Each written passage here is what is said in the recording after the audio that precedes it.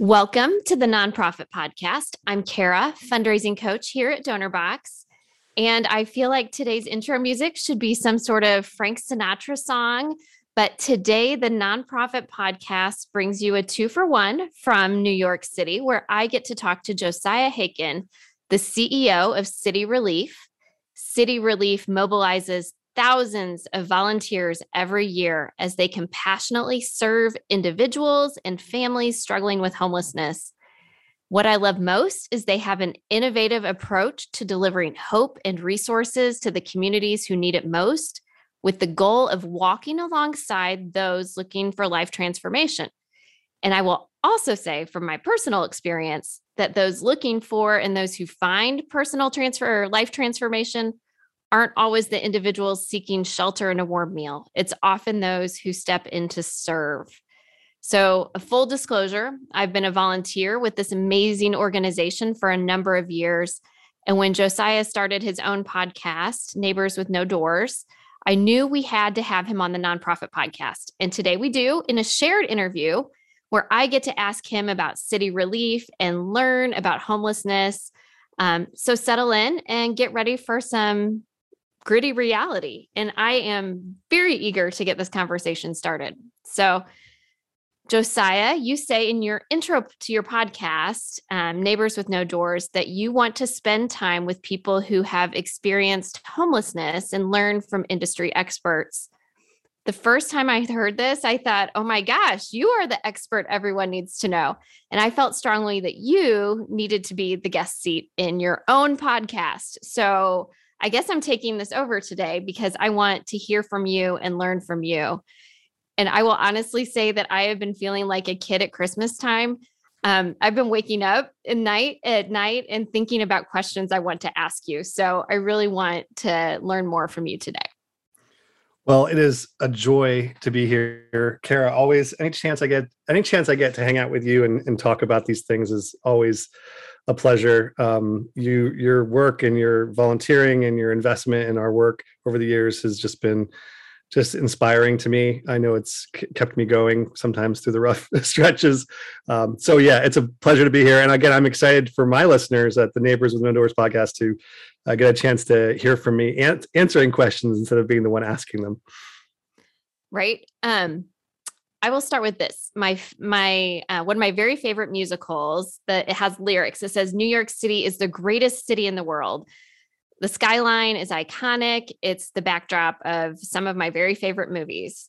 But it's a gritty city too. And it's not for the faint of heart. I've learned that firsthand. So my question for you is, why New York? So I would even say I didn't choose New York. New York chose me. I grew up in West Africa as the son of missionaries. And then we moved when I was in high school to Hershey, Pennsylvania. And then from there, I just started sort of finding opportunities to get involved in different places. And I tease people. I had an Uber driver who was from Guinea the other day, and we were chatting. And he said, I told him, I was like, you can take the kid out of Africa, but you can't take Africa out of the kid. And so my first day serving with City Relief was in East Harlem, right in front of an African hair braiding salon, which allowed me to feel right at home from where I grew up. So I love New York City. It's an international city. It has a gravitational pull, so people come from all over the world. Different. There's an energy to it. There's it is one of those cities that will chew you up and spit you out if you're not able to kind of keep up with the pace. And it does have some grit to it depending on where you go. I mean, there's the glam of Midtown and Broadway and Times Square. But then there's, the outer boroughs. There's parts of Harlem and Manhattan even where there's just a lot of pain and a lot of neglect. New York City is, I think, the city with the most billionaires of any city in America. Really? And the city with the most homeless people of any city in America. So you have this wide divide of just this, just surplus of resources and then this lack, and it's right on top of each other. So that's why New York, especially with the work that I do. Wow. So you mentioned you can take the kid out of Africa. You cannot take the Africa out of the kids. So what is unique about the homelessness crisis in the US compared to poverty around the world? Yeah, I think one of the most interesting things is just the discrepancy, the just the cognitive dissonance of a country with so much wealth and so much access. I mean, and then at the same time, so much need and so much poverty and people who are hurting. So it's the discrepancy. I mean, I think people come to the United States like with this idea of pursuing the American dream, and in New York City, if you fly into JFK and then you take a train to Penn Station, you'll get out of the train and you'll be stepping over people who are sleeping on the ground. And I think that there is a challenge in that. There's like I think people from other countries even are going, what the heck? Why is this happening in the United States? Why are they allowing this to take place?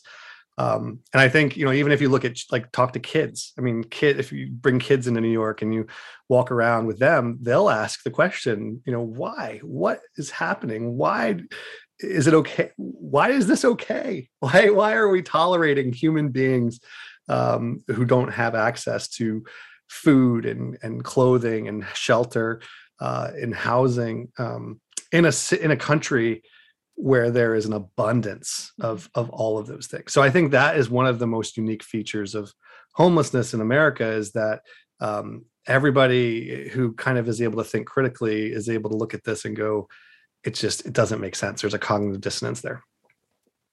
Okay, so when we think about the unhoused community, what do you think is the main reason people fall into homelessness, especially in New York City, but maybe other areas of the United States as well? It's not something that they wake up one day and hope they get to do.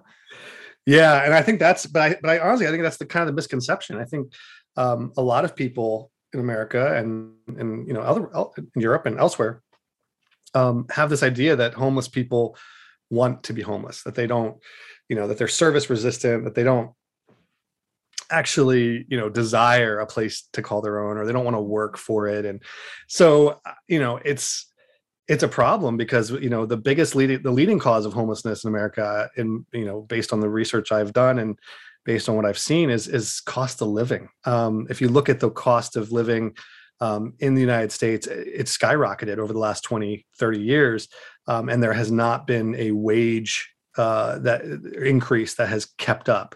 So if you look at the wage, the living wage of the average American, it's way a living wage is way above what the actual minimum wage is, or about what people actually make.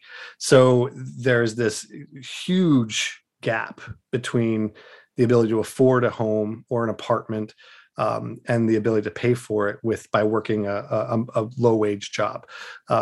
So in New York specifically, the cost of living is outrageous. It's just so expensive. And so you can't live on $40,000 a year. It's just impossible.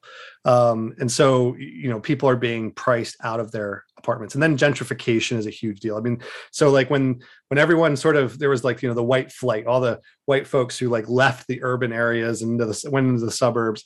And then there was this retraction where a lot of those white folks who actually moved into the suburbs, their kids ended up moving back into the cities, because that's where all the energy was. That's where the jobs were. That's where the tech industry is. That's where fashion and commerce. And so like all these people started moving back. So if you look at Brooklyn, or you look at Harlem, and even now the South Bronx, these are areas that used to be primarily minority communities, but have been gentrifying, and the pricing has gone up, and that's pushed a lot of people into the margins, into the shelter system, and into the streets. So and then so contrary to like the belief that homeless people are just addicts, or they're just mentally ill and that's why they're out in the street, the leading reason in my view is that there's just a lack of affordable housing and a wage gap that hasn't kept up. But there's other factors as well. Again, the one thing I tell people a lot is, if you've met one homeless person, you've met one homeless person. So every person has a unique story, and it's impossible to paint with a broad brush. Absolutely. And my eyes were open to that in one of your previous podcast episodes with Deetra, who honestly, she could be my next door neighbor. And here she was really, really wrestling with homelessness. So we're all just steps away. I mean, really. Yeah, for Okay. sure. A second ago, or a few minutes ago, you talked about getting off the train at Penn Station. Your eyes are open. Maybe you're a kid walking along the streets of New York City for the first time. My kids have been there and they've done that. What was your first introduction to the reality of homelessness? Yeah, I mean, my introduction again goes back to sort of the different context that I was in. So my first introduction to the reality of homelessness as a concept globally was in Cameroon, with global poverty, with people who were living in a garbage dump, or people who were living in a tiny little hut, a mud hut with a tin roof, and kids would sleep outside, and there was just lots of developing world poverty that that I think made me think about things differently. When I came to the United States, though, as a freshman in high school permanently, but then I was in the United States in fifth grade as well. My parents were back for what missionaries would call a furlough, where they would come, where they are serving overseas, and then they come back for a few months to raise money, talk to supporters, and get refreshed. So my parents would do that every couple of years, and so we would travel back to Hershey. So fifth and sixth grade, I was in Hershey, and I remember at a Wendy's. My parents ended up connecting with a gentleman who I'll call Tim. And Tim was in line at the Wendy's behind us, and he was a Vietnam vet. He was sleeping out of his car. He was also a truck driver, but his struggle with addiction and his PTSD and the trauma that he experienced in Vietnam really led him to being sort of in a tough spot. So he ended up becoming sort of adopted by my family, and he was around on Sundays after he would come to church with my family, and then he would go out to lunch with us afterwards. It became a routine. And so he was someone who really, I think it was the first American introduction to homelessness, even though, again, he would argue probably that more often than not, he wasn't homeless. And then, I mean, beyond that, I think, just experiencing, because I was in Hershey, there's not much homeless people. How many homeless people in Hershey, Pennsylvania? They are there, but they're not like super visible. And so, when I would travel into, the city for different, we would, for a Broadway show or something, or a class trip, I would see it. But because of I think the difference between developing world poverty and American poverty, I would say that maybe, I think initially when in my youth, I was probably a little more judgmental than I'd like to admit, because how can you be homeless in the United States, right? Like, why don't so it's so easy for us to, like, this is compared to the kid who's living in the garbage dump in Cameroon, it's not the same. And so I think, initially I was probably a little skeptical, and but I think over time I realized that the kid in the garbage dump and the man, panhandling outside the train station, have more in common than I'd like to admit. I think we're always fearful of the things that we don't understand, and we're quick to make assumptions that we just don't know. So on another podcast, you were asked, who were the people and places that helped shape you? And I can say that you are a person that has helped shape me. So thank you for that. You've taught me so much. I always glean whatever you're saying. I want to learn more and know more from you. But what's been the most influential resource for you as you kind of go through this progression of understanding more and learning more, from the kid who was kind of skeptical and cynical to where you are now? I think the main source, and this may seem like the most obvious thing in the world, but the main source are the people that I've gotten to hang out with in the streets of New York City. I mean, I've been working now in this space for 12 years, just about, and I've had countless conversations, countless interactions with folks who were experiencing homelessness. I even had a gentleman who lived with my family for 2 years, who had no place to live, and he ended up staying with us. And so he and I would have long conversations in the backyard about just life and different things. And so the people that have really shaped me the most, the people that I've had the privilege of serving, from a sort of an expert, or people who are in the space, who I look to. I know, there's so many people that I've had the benefit of meeting and talking to. The book When Helping Hurts was a book that really impacted me early on in my journey, because they, talk about the realities of trying to make a difference in a community and address poverty, but in a way that doesn't enable or it doesn't, proliferate or expand the poverty, but actually addresses it in a holistic and dignifying way. And it caused me to ask a lot of questions about how we do what we do. And so that book definitely was influential. I shared with you one of my first podcast guests was Shane Claiborne. He wrote the book Irresistible Revolution that had a profound impact on me as well. And then, theologically, I would say that Greg Boyd out of St. Paul, Minnesota, is another person who, because of my podcast isn't strictly speaking a Christian podcast, but as a person of faith, Greg Boyd has really helped me sort of line up my theology and my worldview with my actions and my prioritization in terms of how I serve and how I engage. So lots of people have really helped me, and just a couple of their names come to mind is Josh Dean at human.nyc as an advocate that has really been great as a thought partner. Deb Paget is someone who wrote the book Housing First. Another woman named Deb Berkman is an attorney at NILAG. So many people. I just like to learn. So I surround myself with people who help me learn new things every day. Mm-hmm. And you've learned a lot. You've been in your position for a number of years. I know I've heard you say over time, you worked at Starbucks, and then you worked at a countertop cabinet store, direct sales and things like that. So now you're the CEO of a nonprofit that is making big strides in New York City. It's very influential, partnering with a lot of community organizations that are also doing work on the street. What has happened? What has fundamentally changed about serving the homeless community from when you first started, the first day that you showed up to volunteer or work as a paid staff, to where you are right now? Yeah, a lot has changed. So to take that question sort of organizationally, City Relief, when I started, we were the Relief Bus, and then we became New York City Relief. And then we realized that New York City Relief that serves in Newark, New Jersey, and Paterson, New Jersey, and has a base in Elizabeth, New Jersey, doesn't make a lot of sense. So we rebranded a year back to be just City Relief.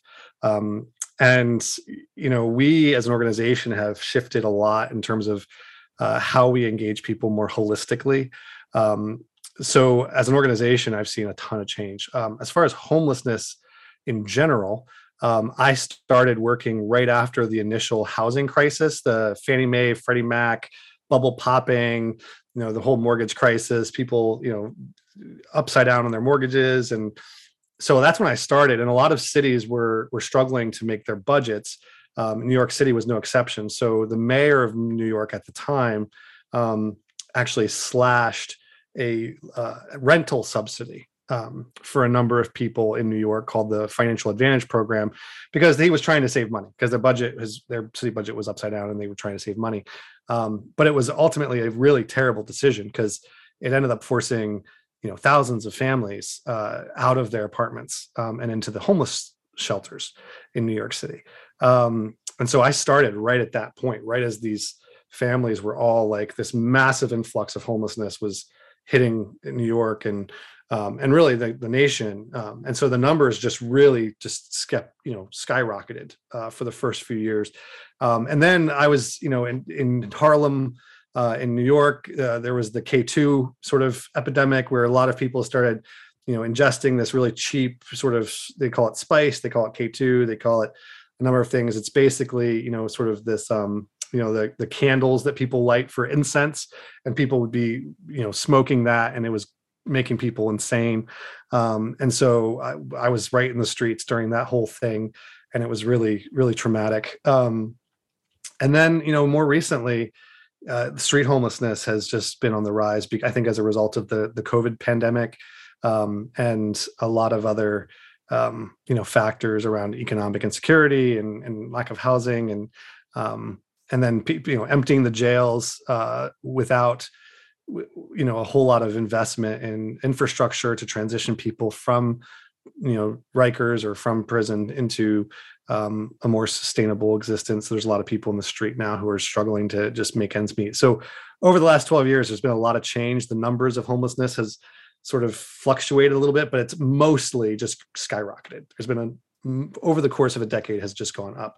And obviously now post-pandemic, we have no clue how many homeless people there are.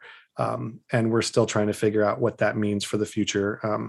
So yeah, all that to say is homelessness has changed, and it's still the same. And so there's been some incremental improvements, but also there's been a lot of backsliding and a lot of bad policy that has impacted a lot of people. Mm-hmm. So you mentioned the relief bus a few minutes ago. You've mentioned, we've talked city relief. We're very familiar with it. And it gave me pause that maybe some of our listeners are not familiar with the relief bus, with the model that city relief offers. So let's go there for a second. Many organizations serve the homeless across the United States, large cities, small cities. What makes city relief different? Just tell us a little bit more about what you do and what the model is. We are a mobile outreach program. So when I say mobile, I mean we don't have a building. We don't have a drop-in center yet. We don't even have an office at this point. But we have these vehicles. We have buses that have been customized. We have airport shuttles that have been customized. And what we do is we make a meal with a soup that's been donated by Park 100 Foods, which is a great company that makes the soup for Panera and Wendy's and a number of other huge companies. And they donate the soup to us, the ingredients, and then we make it fresh every day. And we get rolls donated by a local bakery in Newark called Texeras. And we get socks donated by Bombas, which are the best socks in the world as far as I'm concerned. And we take these supplies and we go to where we know the people are. We know people who are struggling. We know we can identify locations that are strategically, centrally located. So for example, we identify areas where there's other direct services for homeless folks involved. We identify areas that are accessible by public transit.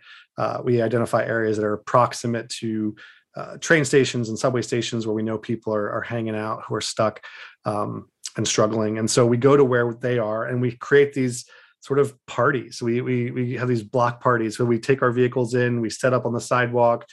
We have tables and chairs for people to sit down and eat and relax and just be, treated with some really good and really high-end customer service by our volunteers and by our staff. And then what we do is we leverage this party and this experience, this pop-up experience, to build relationship and trust with folks who are on the margins or people who are hurting. Many of them are street homeless. Many are in shelters. Many are not homeless yet. Some are just economically insecure or food insecure. Last Friday or 2 Fridays ago, we met a woman on the sidewalk who, as she was just standing there, we rolled up and she had just lost her job that morning. And she was just in tears. She was just, and she was just sitting there and kind of despondent, like just sort of, what do I do now? I wasn't planning on this. And our outreach vehicle just rolled up right to where she was, parked, unloaded, and this party sort of developed around her. And she ended up talking to me about the fact that she lost her job and she wanted help, accessing where she get food pantry information. And we collected her contact information, because the other piece that we do as an organization is we understand that a party, a transaction, a meal is only the first step. Homelessness is not solved in a transaction. Most people, it takes years to fall into homelessness. And honestly, unfortunately, it often takes just as long to get out of it. So what we try to do is we try to provide that sort of holistic net where if someone comes for the meal or a pair of socks or just the music or, someone lost their job and they just want someone to talk to, we will then always leverage that interaction to point them to additional services, to our follow-up team, who will circle back with people. During the pandemic, we got people phones so we could stay in touch with them. We have implemented a hotel program. So if someone's in the street in the winter and it's going to drop, temperature's going to drop below 32 degrees, we will put someone up in a hotel for a few nights so they don't risk freezing to death.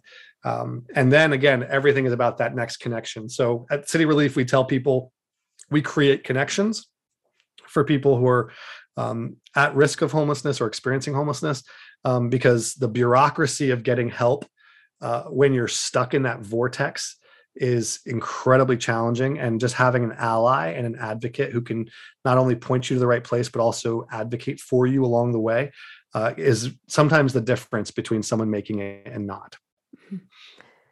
I love that visual of this woman sitting there and this street party pops up around her.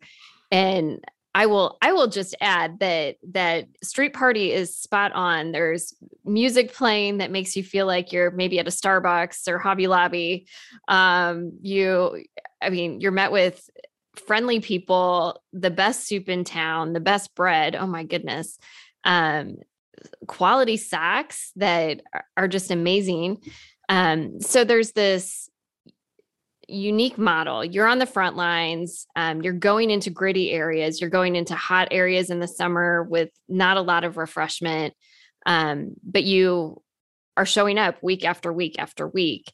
And so there's two questions I want to ask about this model. You mentioned the volunteers that show up, and then the quality of service that you're providing to the people that come and who might be hungry or cold or just need a little help. So from what I see, there's two parts of this scenario. And I think there's more that play into it, but two that I want to talk about. So let's talk about the dignity. You mentioned the Panera level of soup, the quality products.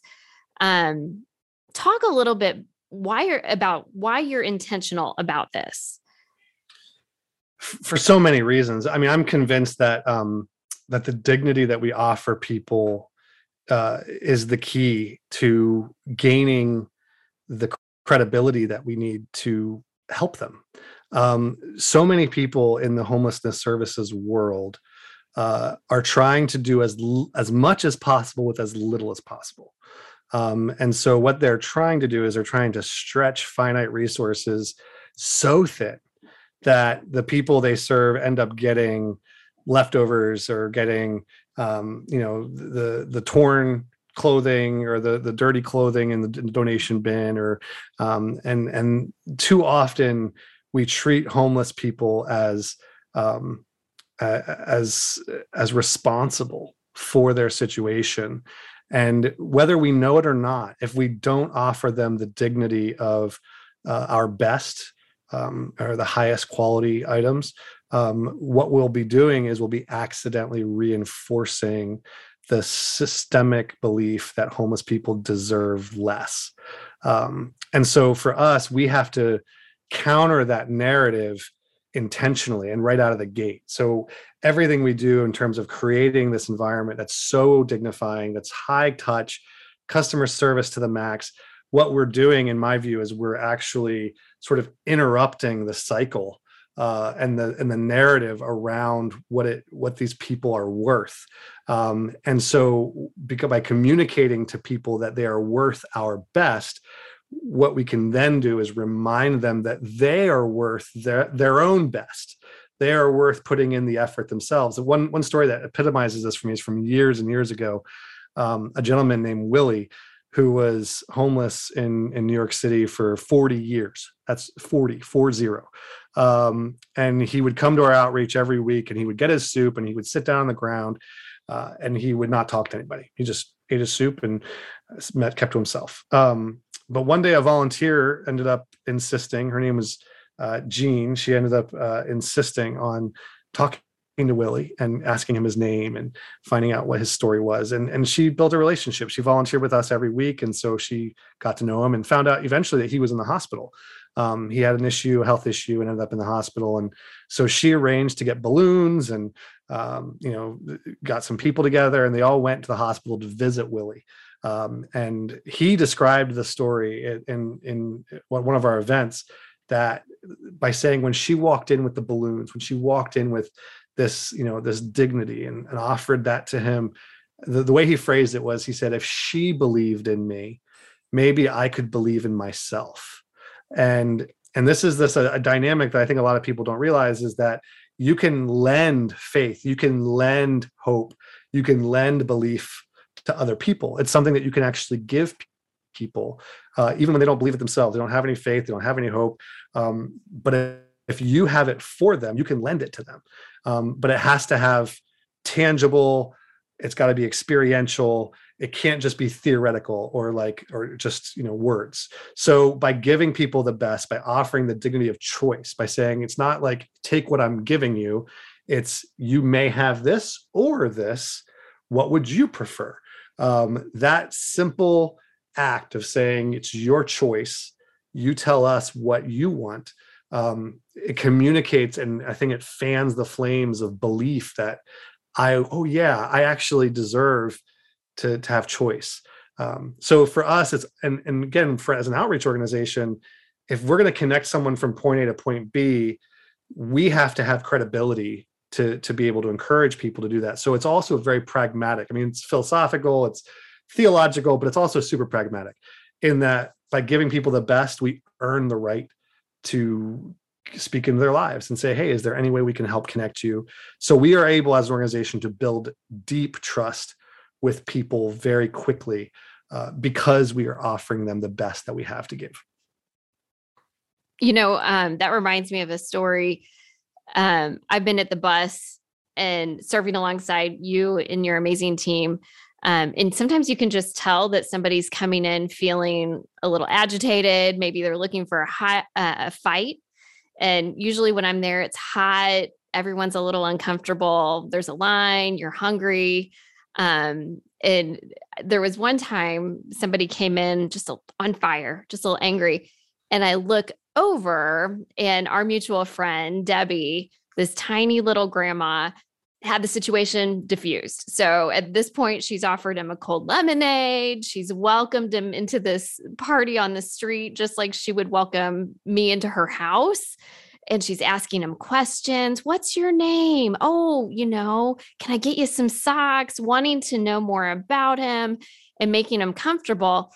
And she de-escalated a man that was larger than her in seconds because she saw him, I can, first of all, I can visibly see that scenario playing out because I know Debbie. I think I'm not even surprised. But secondly, I think, this is something where a lot of homeless services and homeless service providers miss the boat completely. They are wondering and sometimes confused, why are there fights in our building? Why are people so antagonistic and hostile? Now, I get it. Sometimes people, there's nothing you can do. They're just so angry and so traumatized. And it doesn't matter how great of an experience you give them, they're going to have issues. But one of the things I would point out though, is that that's universal. That's not just homelessness. That's everybody. I've described a scenario where I was at a concert festival, festival in Oceans. I forget where I was it was in New Jersey. I think it was Atlantic City or one of those areas one of those beach towns. And there was this festival and it was Dave Matthews Band was playing and it was going to be this incredible, and there's hundreds of people and we all paid this astronomical amount of money just to get into the festival. And sure enough, we get in there and there's a brawl happening all around. So all that to say is this is not unique to homeless people. They're everywhere you go. I mean, sports, how many fights have we seen at sports events, right? So there are people who you just can't, just having a bad day and the perfect scenario happens and they just can't be helped in that moment. However, I believe that the environment you create will be reflected in the respect and the attitude of the people you're serving. So there has been many times where people in the street have been instigated by someone else who was angry and having a bad day, but because they were at our event, because there was the music, our volunteers, the environment, they chose to walk away. I've seen people take a hit and walk away, which is unfathomable, because they didn't want to disrespect an environment that shows them so much respect. And so I'm convinced that if we created environments in our shelters and our services that were not just utilitarian, that were not just like about transactions or getting people in a bed at the meal, like if it wasn't just about distribution, and it was actually about community and environment and dignity, I think we would see fewer fights. I think people would get on their feet faster. I think this idea that we shouldn't make shelters too comfortable or homeless people will never leave, that is a lie. I don't think that. I think that's completely backwards. I believe that if you made a shelter so dignifying that people would remember, like, oh, wow, I am a human being made in the image of God, I might deserve better, they will aspire to something better for themselves. They, rather than sort of settling into this, well, I guess I'm just a homeless person who doesn't deserve any better. So all that to say is the environment we create does, I believe, impact our ability to help people envision a better future for themselves and help them move forward, as opposed to the opposite, which I think is way too common in homeless services. Well, you really do foster genuine friendships, genuine community, which you said builds that relationship and trust.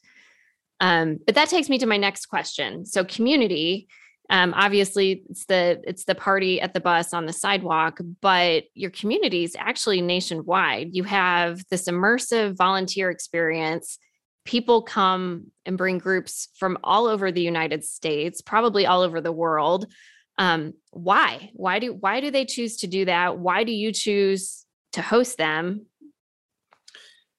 For a variety of reasons. For us, we know that our attempt to address homelessness on a macro level is a lot. It hangs more on the messaging and the experience of our volunteers than it even does on the interactions that we offer our friends in the street. So, for example, it's one thing for us to address homelessness in New York City by connecting, dozens of individuals every week to resources like shelter and programs and jobs and et cetera. That's very important, and it's life-changing work, and I'm proud of it, and we're going to keep doing it more and more and more, and hopefully in more places. However, we also understand that there are 330 million Americans, and if 10% of those folks were able to change how they viewed their homeless neighbors and have an interaction with their homeless neighbors, they may actually be able to get involved and make a difference in their own communities. So we see our volunteer experience as an opportunity to educate, equip, and empower people who come and serve with us from all over the world to take what they experience in our events back home and then get involved right where they are. So we've seen this over and over again where people come out, they serve with us, they're like, oh, wow, I can actually do this. This is something that's not that hard. Maybe we can get involved at home. Maybe we can start something ourselves. And they end up taking the ideology and the practical things that we do back with them, and they adapt them for their own context. And so for us, we're able to make exponential impact on homelessness on a large scale that we wouldn't be able to if it was just us in the streets every day. I know that model has been replicated in Indianapolis, near where I am, Dallas, more places too. And that dignity, the choice model, is one that our local food pantry uses after people had gone out to visit City Relief. So that really is spreading. You talked a little bit about practical things. Obviously, not everyone's going to go start a nonprofit to feed the hungry. But what is one practical thing that you do on a semi-regular basis that you can do to help your homeless neighbors? And then I'm going to also ask, you're in the city. You probably see it more often than I do in suburban Indianapolis, or maybe people who are listening to us aren't. What's just one thing that I could do in my minivan to help my homeless neighbors? And what do you do? For me, it's always been about acknowledging the people who are on the margins and identifying them and seeing them. One story that I've told probably hundreds of times, so you've probably heard this before, Cara, but is we used to do this outreach that we would, on Thursday evenings, we would take volunteers out around Penn Station, and we would break up into small groups and give them socks and hygiene kits and have them just engage people. And on one particular night, there was a woman who we saw regularly, named Maureen. I don't know if she's still alive. I don't know, or if she's in Vegas. She used to occasionally travel out to Vegas for random reasons. But she would have all these belongings all around her, these bags of stuff. And so we would engage her. And my colleague, Brett Hartford, was leading a team. And this is really his story I'm telling, but he described to me that Maureen asked him if he could watch her belongings while she went to the bathroom inside Penn Station. So he agreed and decided that it would be interesting to sit down right where Maureen was sitting and kind of see the world through her eyes for a few minutes. And what he described was looks from the people passing by, of disgust, judgment, sneering, condescension. And it wasn't long before he was in tears because people assumed all the stuff was his. And so they were judging him and looking at him the same way they would have looked at Maureen. And so to me, the best thing we can do is, make eye contact, smile, nod your head, hey, say hello. That makes a big difference. That makes a huge difference in someone's, being able to process their experience as feeling invisible and feeling like we're losing a sense of ourselves in homelessness. So just making eye contact is a huge thing, smiling, and acknowledging people, asking them how they're doing. If someone decides to see that as an opening to ask for money and you don't feel comfortable doing that, it's okay saying, oh, I'm sorry, not today. It's not a big deal, but just saying hello and acknowledging them is huge. If you want to take it a step further, another thing I do is I usually will carry a pair of Bombas socks with me in my briefcase or my backpack.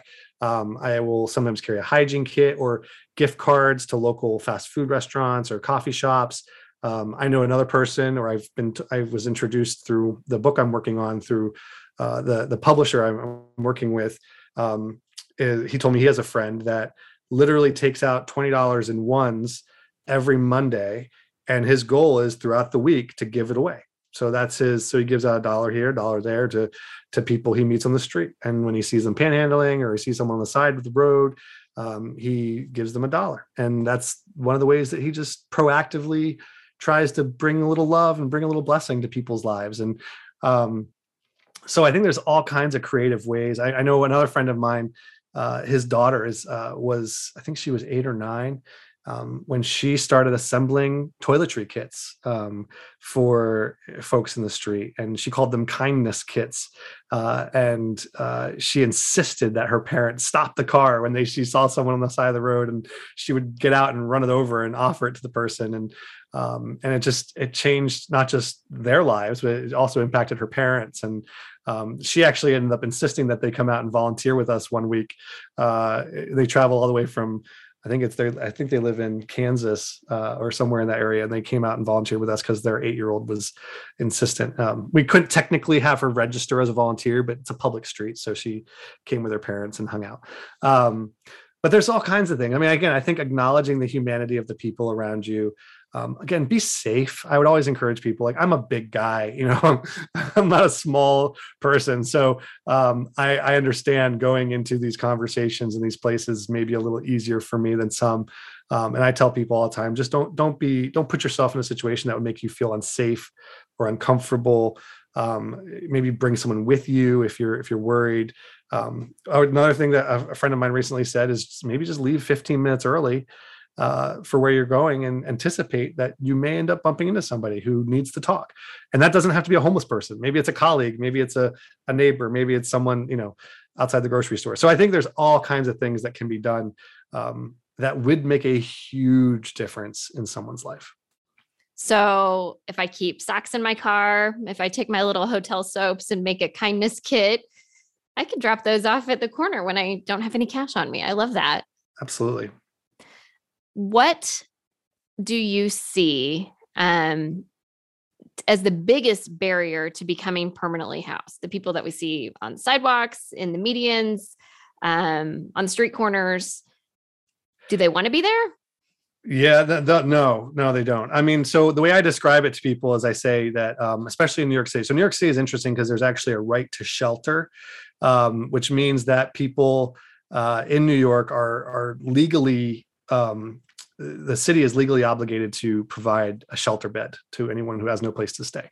It's a unique thing that happened through a lawsuit many years ago. Now, there's lots of problems with the way that law is then enforced. So the shelters are not particularly popular. They are often considered to be dangerous.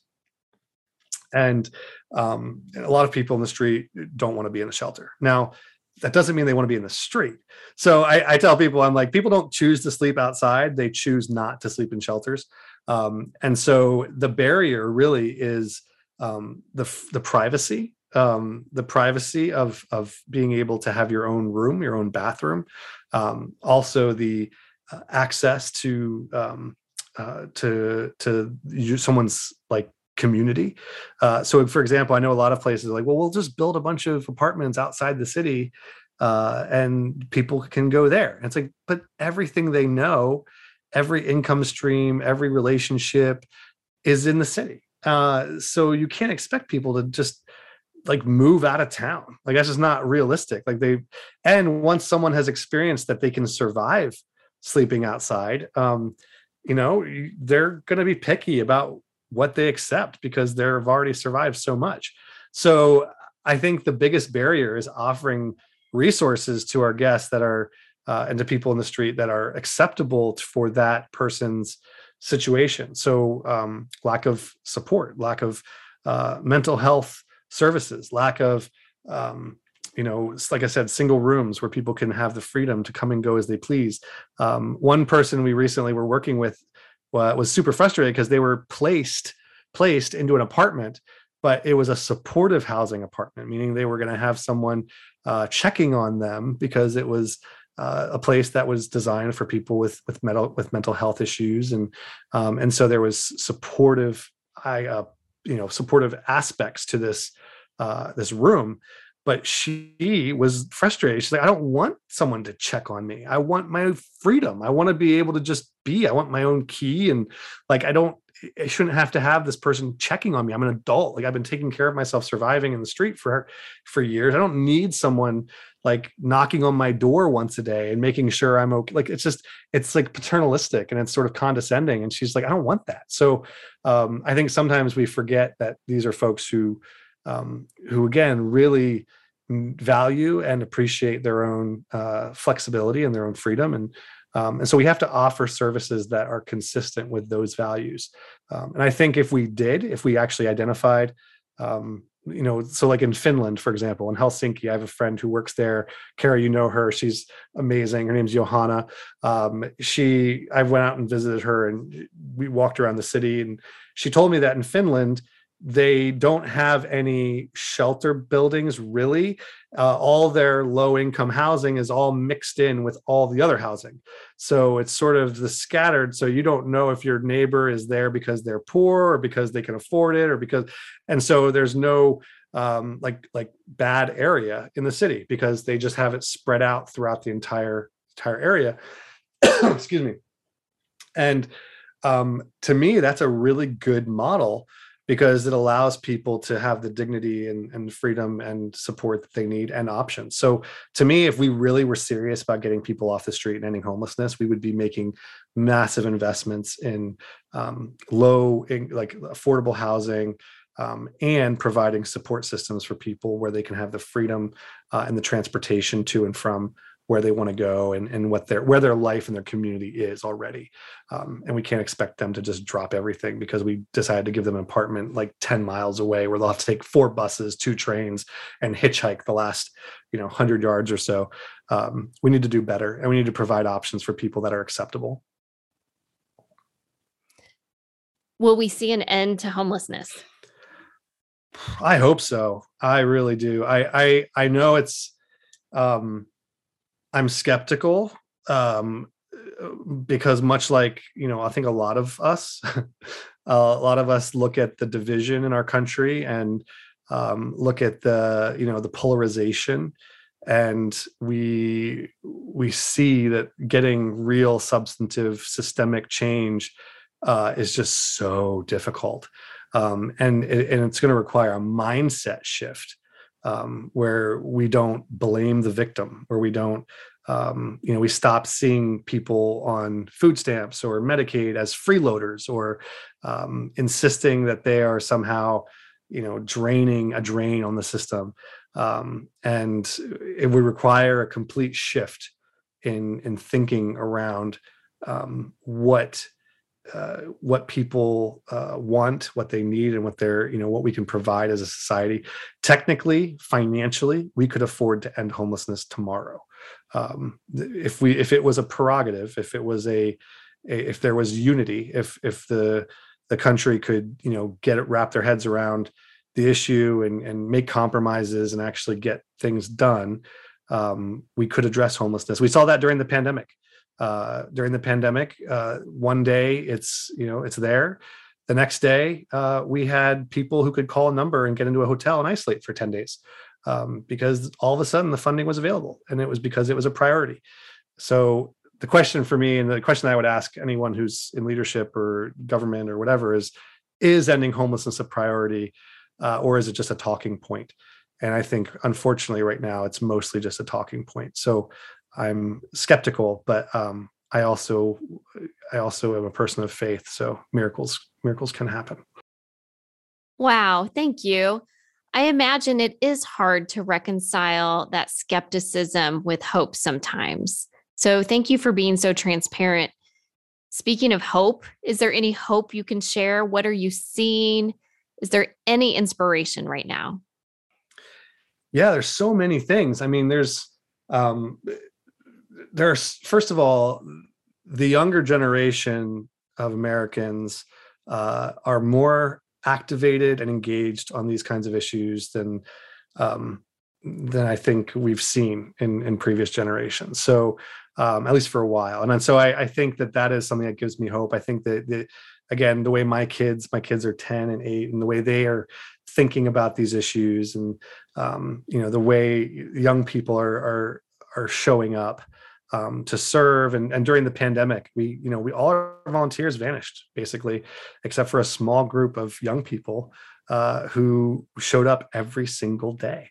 And they ended up developing their own little community. They would go out to lunch after they served with us. And so I think that there's reason to hope that there are people who are really getting activated around this. I would also say that just the press and the attention that's being given to the homelessness issue, I think, is encouraging. I know, a lot of people develop their stereotypes and their stigmas about issues based on what they see in the media.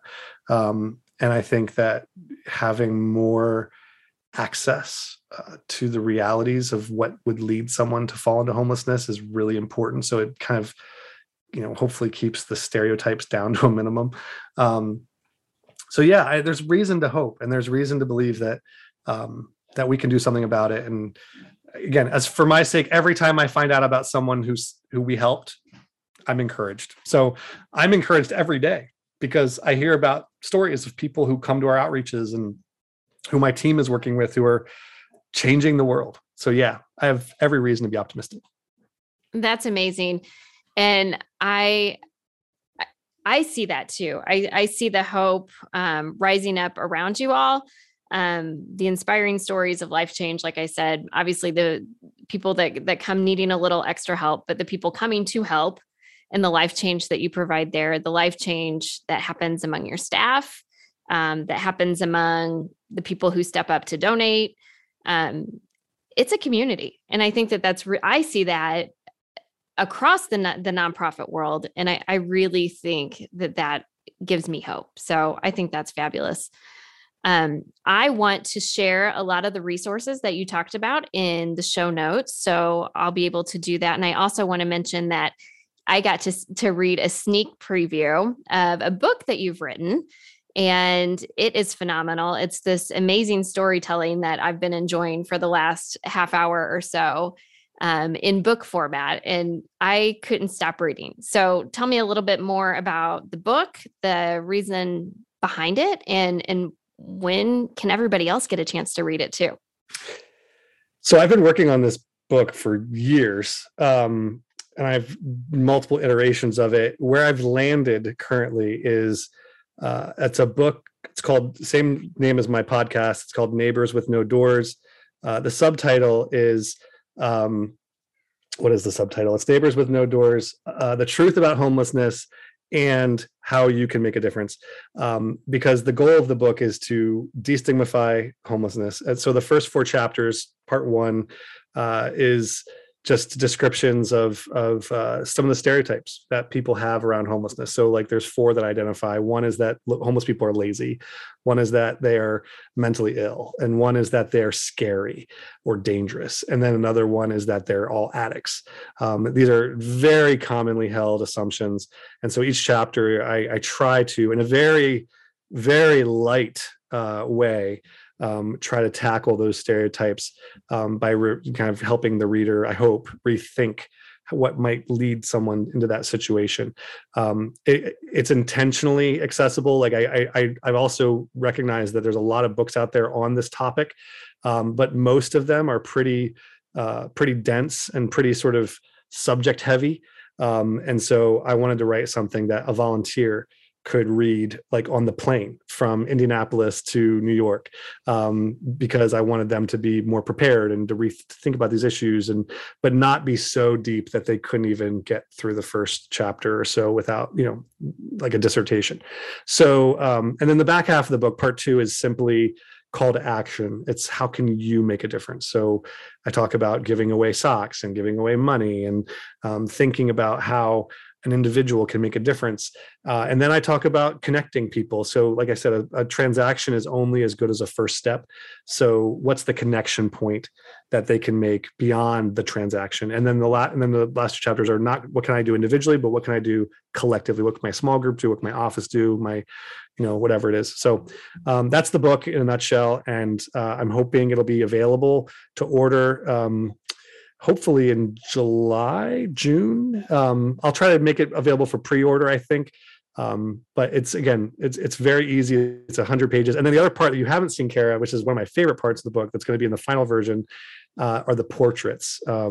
Corey Hayes, a phenomenal photographer on our team, agreed to take portraits of several people that I've worked with personally over the years, and then include their blurb, sort of their story in the book. So I'll have, at the end of the book, I think it's 7 or 8 portraits of folks that are, real stories, real people that I know and I've worked with, who will hopefully humanize the people that we serve. So I'm really excited about that. And then Deetra, who I interview in my podcast, Neighbors with No Doors, is actually writing the foreword.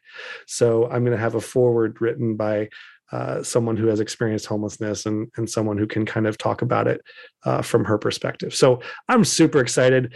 Honestly, I don't know what to expect. I have no idea, but I'm really proud of it. And I'm really hoping that it'll help people engage the issue of homelessness in a more holistic way. Well, I always learn from you. I have learned so much just sitting here in this last time we've had together. And you are an excellent storyteller. So I have no doubt that any stories that are in that book are going to be worth reading and hard to put down. I'm excited for you.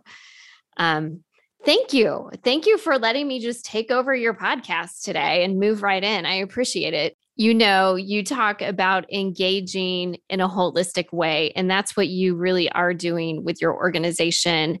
And I really appreciate you taking the time to sit down and help us understand more from an insider's point of view of what's going on in our communities and on our streets. And I think we've all learned more today. So thank you, Josiah. Well, I appreciate you thinking of this. This is super helpful, and I'm really excited about what's to come. Well, thank you. Thank you so much. And I look forward to connecting, and we'll share all of that information in the show notes. Amazing. So to all my listeners, thanks for paying attention. Hopefully you'll catch me on my next episode when I have someone else answering the questions that I get to ask them.